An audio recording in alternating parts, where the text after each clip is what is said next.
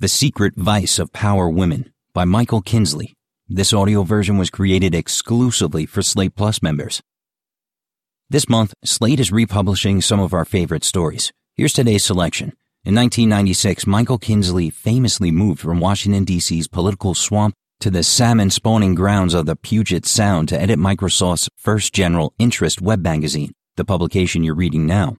His more or less weekly column, Read Me, was a wonderfully unpredictable mix of political commentary, gentle ribbing of Microsoft executives, instructions on how to download Slate on paper, and charming demonstrations of his inimitable humor. The last is on display in his 2002 column, The Secret Vice of Power Women, in which Kinsley shared what his recent marriage had taught him about female tastes in television. June Thomas.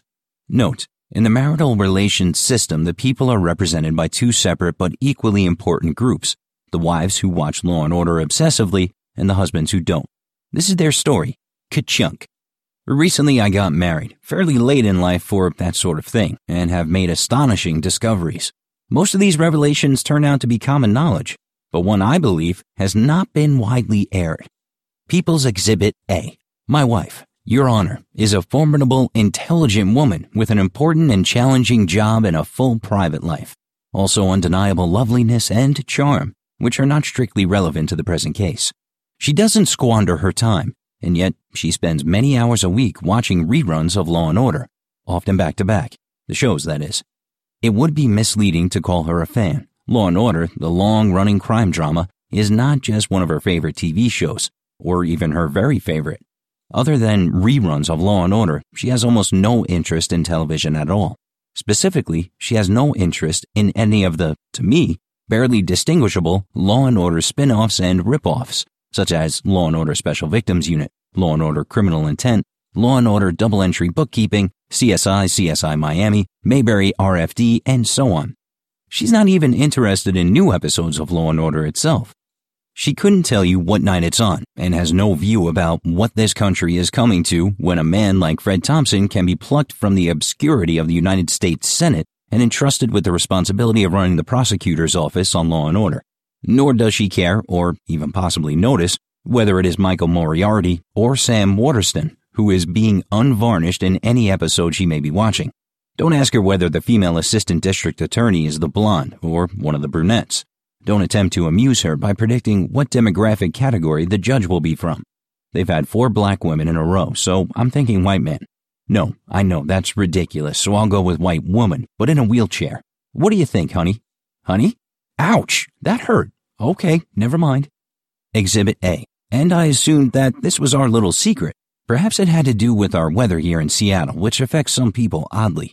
Or too much coffee. But then we had a visitor from the East Coast who announced that his wife was about to become the TV critic of a major newspaper.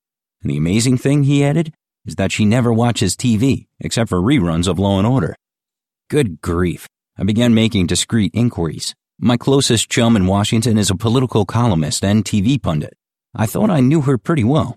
Turns out that for years, on all those evenings when I assumed she was at parties to which I wasn't invited, she was at home watching reruns of Law & Order.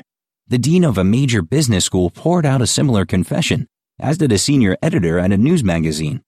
The girlfriend of one of my Slate colleagues, half the women at the University of Texas, according to another Slate colleague, who may be exaggerating. Another Washingtonian, this one a teacher, though her husband says she is drifting back to C-SPAN.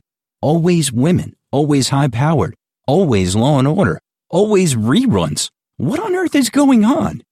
It is not a cult, because a cult is communal. Sex and the City has a cult following. Women especially watch it together and or discuss it the next day at work.